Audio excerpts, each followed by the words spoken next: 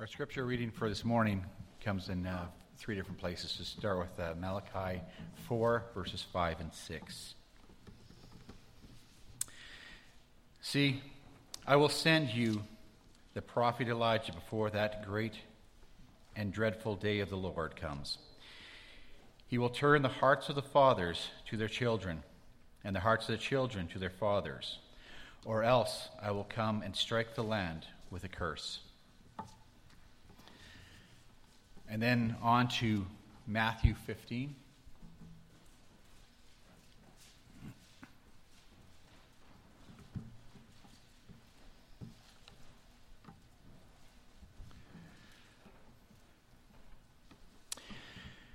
Matthew 15, starting in verse 1.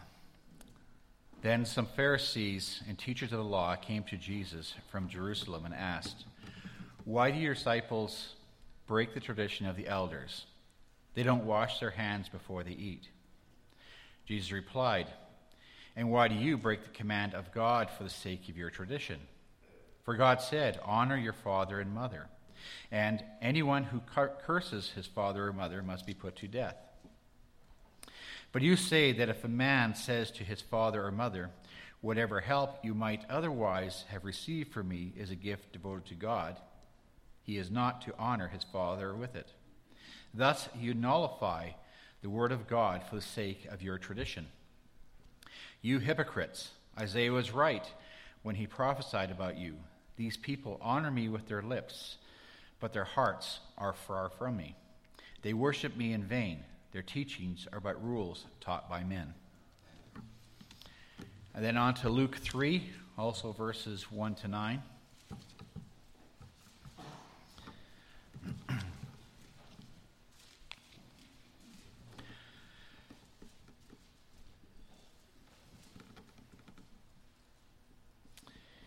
In the 15th year of the reign of Tiberius Caesar, when Pontius Pilate was governor of Judah, Herod the Tetrarch of Galilee, his brother Philip the Tetrarch of Are, and Trachonitis and Lysanias, Tetrarch of Albane, during the high priest of Annas and Caiaphas, the word of God came to John, the son of Zechariah, in the desert. He went into all the country around Jordan, preaching the baptism of repentance for the forgiveness of sins, as is written in the book of the words of Isaiah the prophet, a voice of one calling in the desert, "Prepare the way for the Lord, make straight paths for him. Every valley shall be filled in, every mountain and hill made low. The crooked roads shall become straight, the rough ways smooth, and all mankind will see God's salvation." John said to the crowds coming out to be baptized by him, "You brood of vipers, who warned you to flee from the coming wrath? Produce fruit in keeping with repentance, and do not begin to say to yourselves, 'We have Abram as our father.' For I tell you, out of these stones God can raise up children for Abram. The axe is already at the root of the trees, and every tree that does not produce good fruit will be cut down and thrown into the fire." That's the word of God.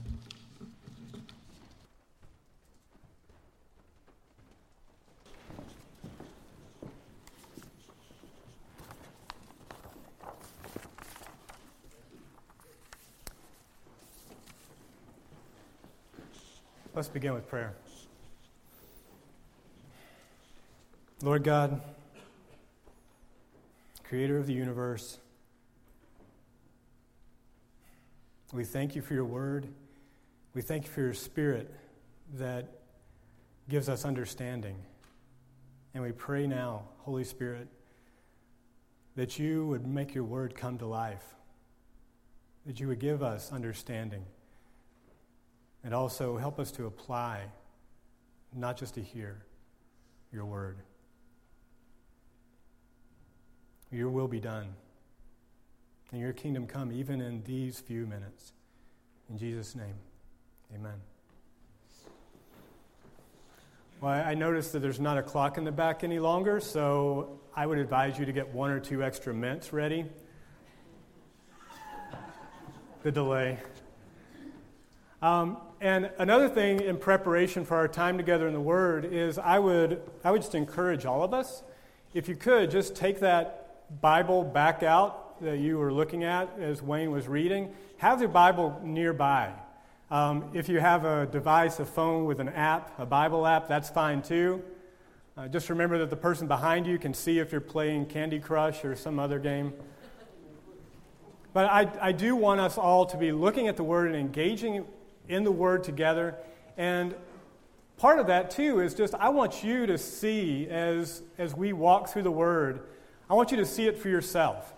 And I want you to see the context in which these passages come so that you can help also to even hold me accountable, to be able to say what I'm saying about the Word is what you're seeing in front of you as well.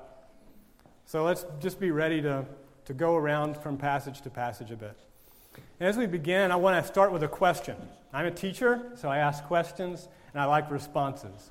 I see Pete sitting there, and he thinks, yeah.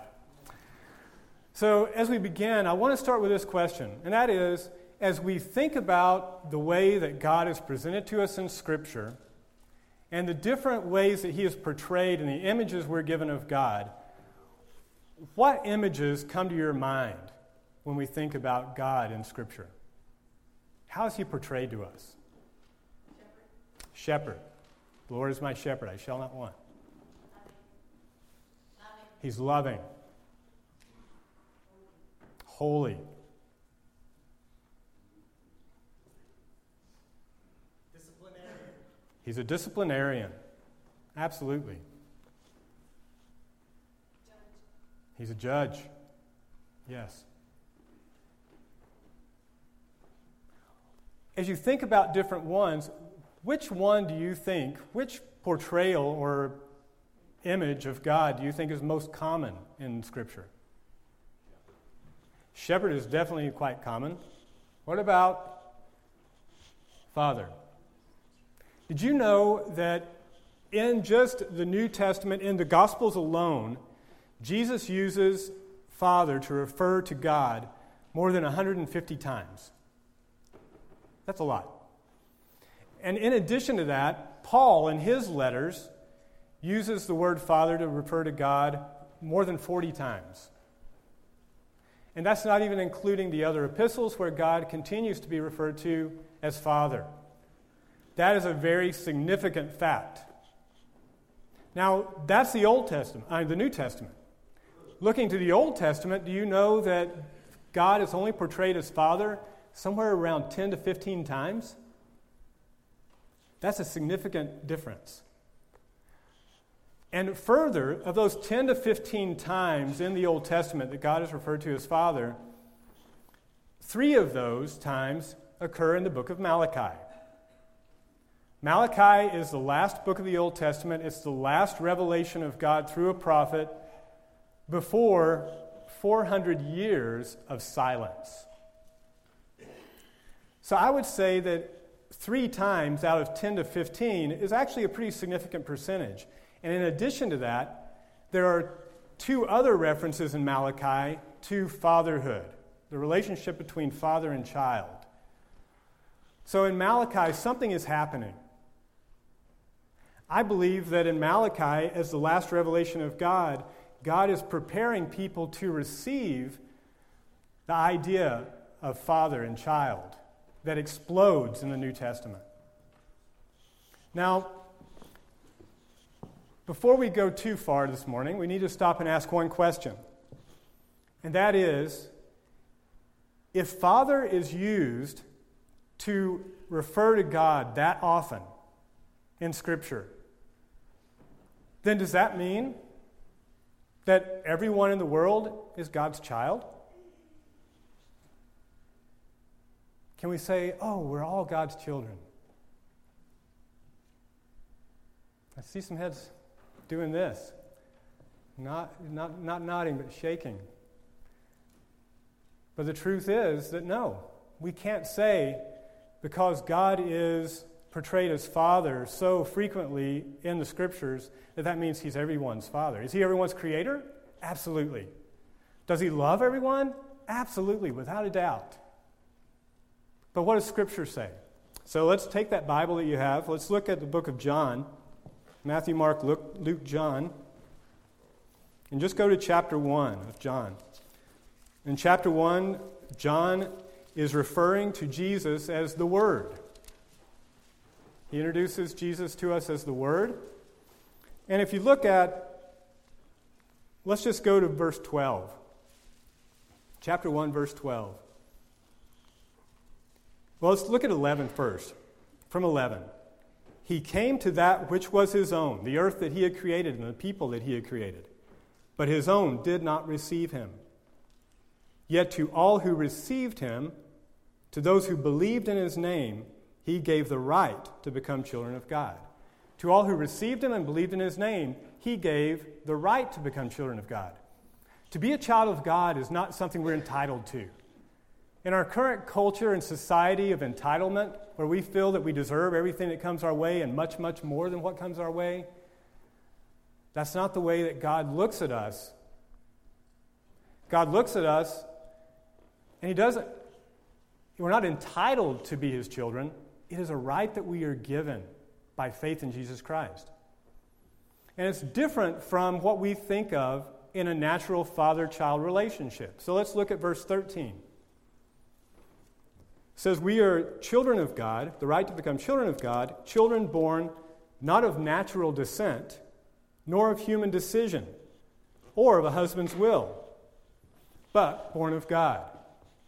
So if it were a natural kind of fatherhood in human descent, like a biological father, we know that if I am the father of a child biologically, there's nothing that can actually change that fact.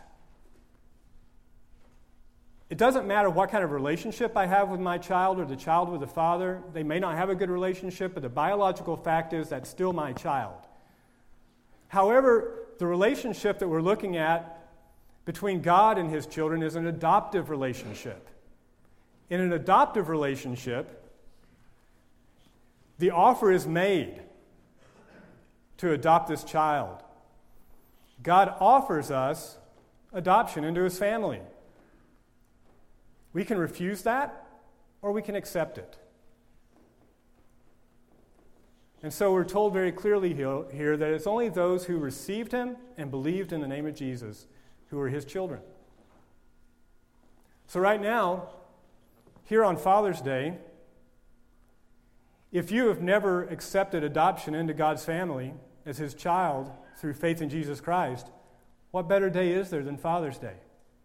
What better way to honor God as Father than to accept the adoption that he offers through Jesus? Now, for those of us who have accepted that adoption, we're part of God's family. We're going to turn now to Malachi. So let's go back. Malachi is the last book of the Old Testament, so you can go to Matthew and then just go back one. And in Malachi, we're going to start with chapter 1.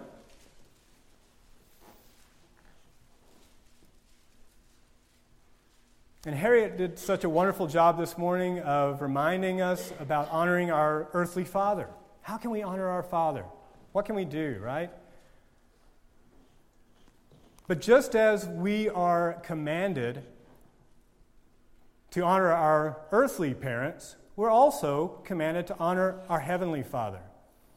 So let's look at Malachi 1, verse 6, and let's see what God has to say on this matter. A son honors his father, and a servant his master. If I am a father, where is the honor due me? Can you hear in this God's father heart breaking? If you call me your father, why don't you honor me like your father? And what's happening here in Malachi is this.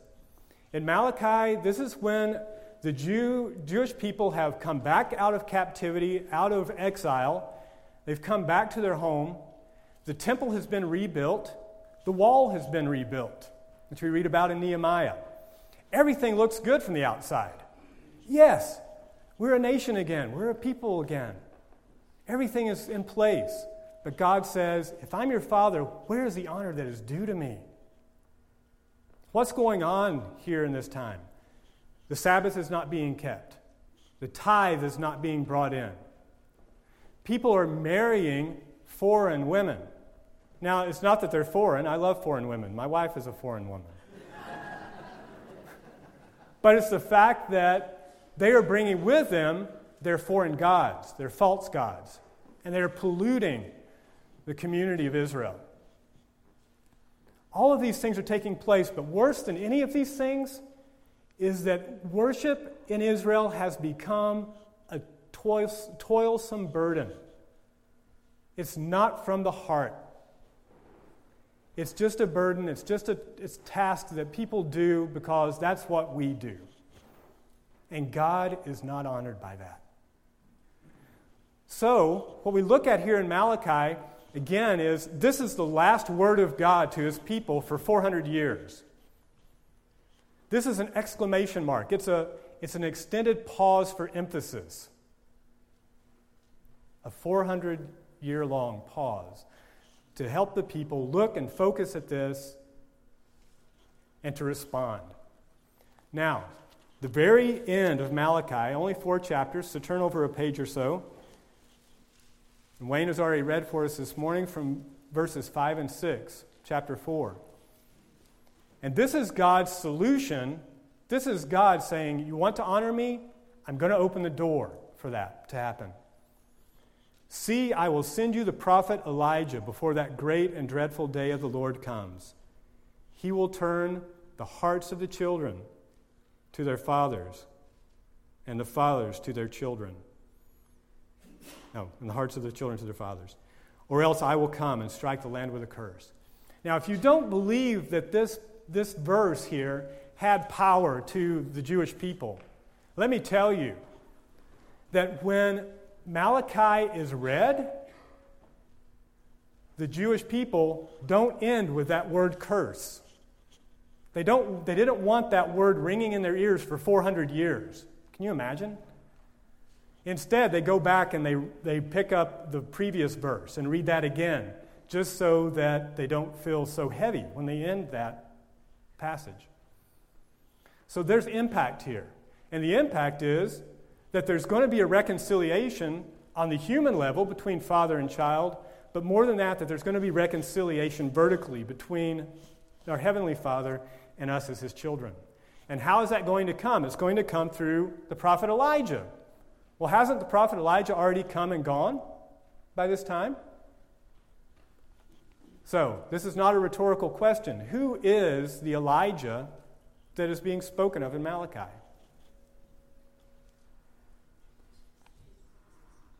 Who is this Elijah who is to come? Let's look together. Let's look together at Luke chapter 1.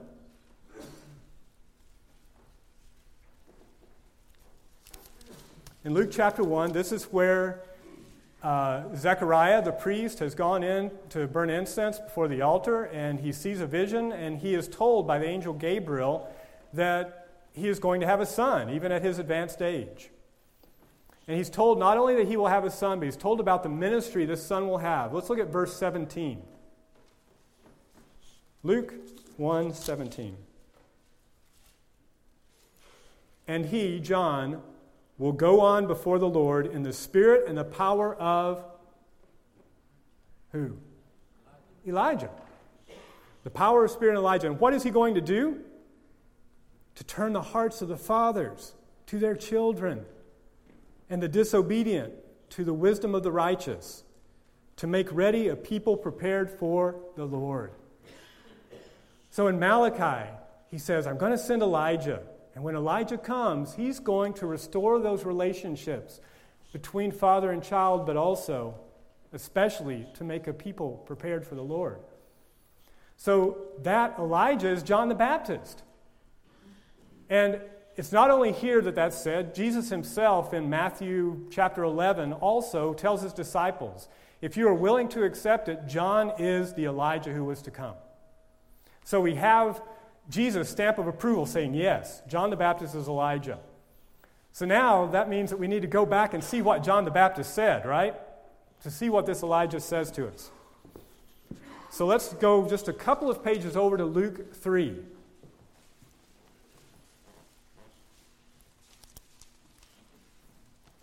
If you look at Luke chapter 3, this is where we've already been a little bit today.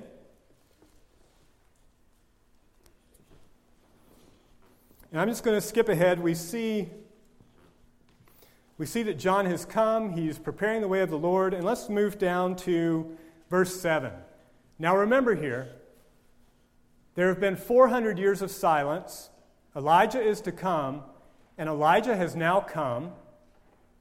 And the people were waiting. What are the first words that they hear from Elijah? You brood of vipers. Who warned you to flee from the coming wrath? And they're saying, we waited 400 years for this? We waited 400 years to be called names and abused and insulted? John is angry with a righteous anger and righteous indignation because he looks at these people and he sees that they are not honoring God. But he goes on. And he says, produce fruit in keeping with repentance. Repentance is a change of heart.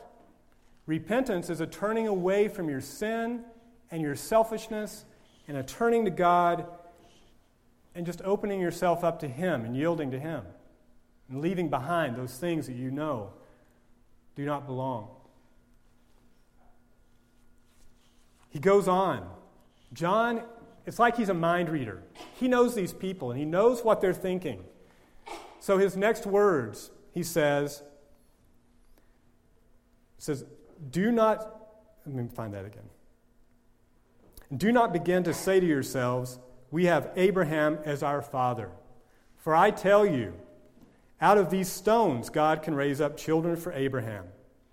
The axe is already at the root of the trees, and every tree that does not produce good fruit, that is, fruit that is in keeping with repentance, will be cut down and thrown into the fire. So he reads their minds. He knows that their response when he says, you brood of vipers, who warned you? They're going to say, hey, lay off. We have Abraham as our father. We're okay. We're good. Don't worry about us. You've got us wrong. He says, no, I know exactly who you are. You have Abraham as your father.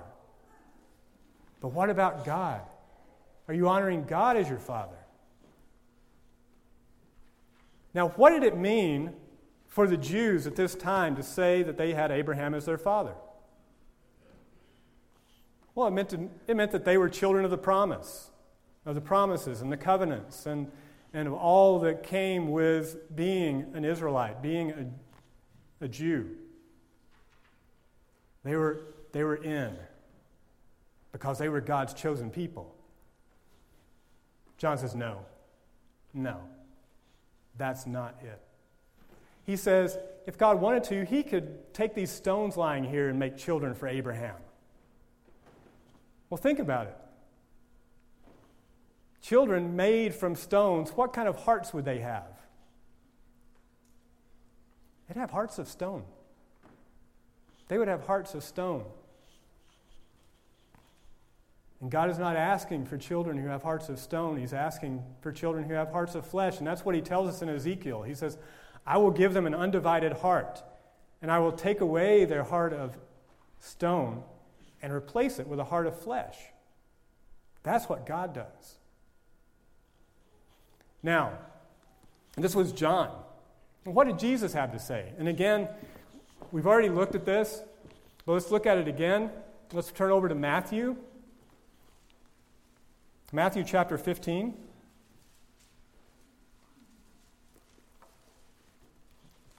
And here we have some of the Pharisees and the teachers of the law. They've come to Jesus, and they're asking Him, why is it that your disciples don't wash their hands before they eat? Now, they're not worried about their hygiene. It's not that the disciples had nasty, grubby hands. Well, maybe they did. I really don't know. But that was not the point. The point was that good Jews would do a ritual washing of their hands before they would eat food. And what was that?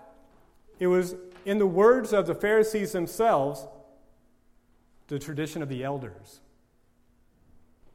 The tradition of the elders. So now, we've already seen John with righteous indignation and anger. Now it's time to see Jesus in the same light. Jesus in chapter 15, verse 3 says, "And why do you break the command of God? For the sake of your tradition. For God said, 'Honor your father and mother, and anyone who curses father or mother must be put to death.' But you say that if a man says to his father or mother, 'Whatever help you might otherwise have received from me is a gift devoted to God,' he is not to honor his father." So basically, they're giving them permission not to honor their father, to go against God's command. "Thus you nullify the word of God for the sake of your tradition, you hypocrites.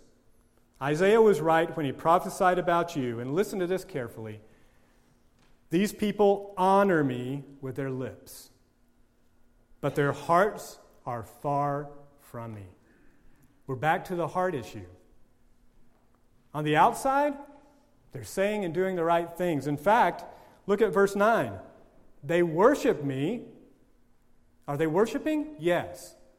But they worship me in vain. "Their teachings are but rules taught by men." So on the outside, we're looking again, just like in Malachi. Everything on the outside looks good. They're worshiping. They're saying the right things. But their hearts are far from God. They in no way are honoring God. So as we look at this, we need to ask ourselves, are we honoring God? How do we honor God? Well, we're told pretty clearly here that that honor for God is not from what we do or our traditions or our father's traditions, but it comes from a heart that is changed by God and by God alone. So right now, I have to ask myself, am I honoring my Heavenly Father?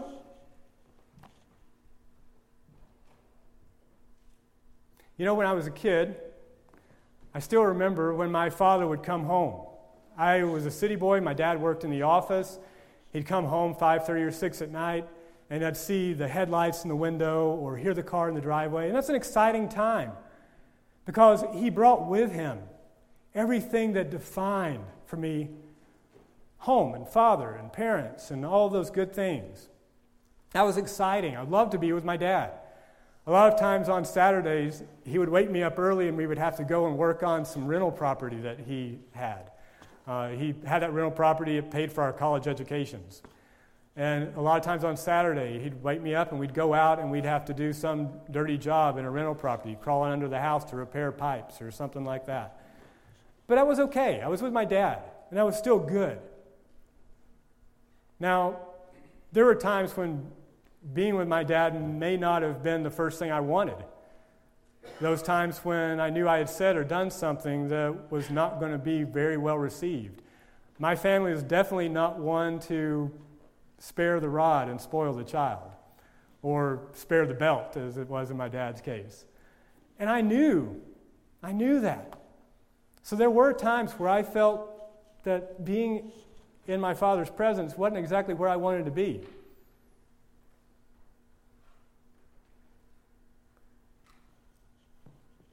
So how about us with our Heavenly Father? Do you long for His presence? When it's time for me to sit down and pray or to read His Word, is that something I look forward to and I anticipate and I enter into it with just joy and saying, yeah, this is great. I get to be with my dad. I get to be with my Heavenly Father. Or is it just, yeah, well, it's time to read my devotional. Okay, done. Is it, oh, Sunday, let's go to church. Where is my heart? Where is my heart towards God? So this is a point at which we all have an opportunity to respond. In Jeremiah 24:7, God says, I will give them a heart to know me, for I am the Lord, and they will be my people, and I will be their God, for they will return to me with their whole heart. You notice here that this is the heart that God gives. If any man be in Christ, he is a new creation. The old is gone away, and the new is come. The only way that our hearts can be transformed is through God and the work that He does in us through His Holy Spirit. So right now, I'm just going to invite all of us to respond. Some of us are going to be at a point where we say, at the very first, we said that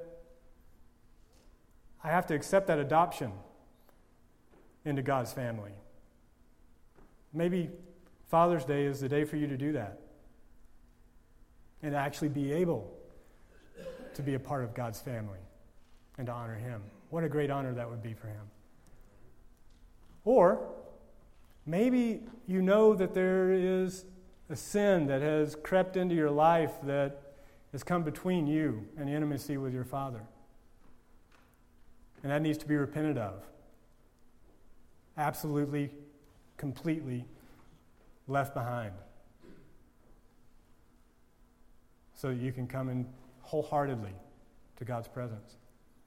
Or maybe, and I hope this is the case, maybe this is just a time for you to say, thank you, Father. Thank you, Father. Thank you for adopting me, for making me your child, for changing me. And just enjoy being a child in His Father's presence. So I'm going to give us a couple of minutes. And we're reminded in Scripture, in Psalm 95, in Hebrews, if you hear His voice, do not harden your heart. God does not want hard-hearted children. He wants children with hearts of flesh that submit and obey. So I'm just going to give us some time. You pray, you respond to God however you need to, and I'll close our time in a couple of minutes.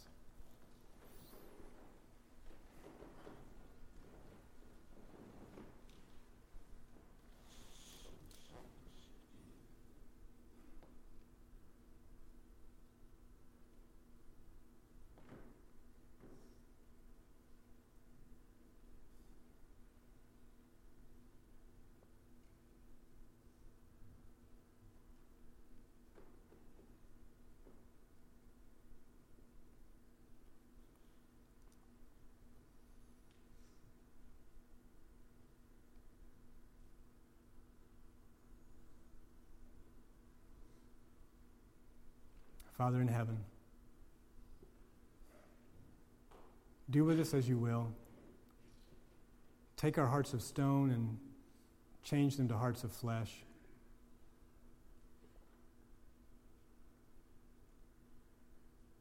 Father, may we never have hard hearts before you.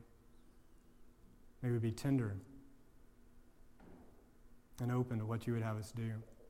May we be good, obedient children who would honor you, not just in what we say and what we do, but truly from our hearts, loving you with all of our heart, soul, mind, and strength. And Father, today I also want to pray for those who are fatherless. Lord God, you tell us that you are a father to the fatherless. So Father, I pray for those who are distant or estranged from their fathers, here, their earthly fathers. I pray for those who have never known a father truly in their lives. Father, I pray that they would find in you all that they need, totally sufficient as a father to the fatherless. In Jesus' name, amen.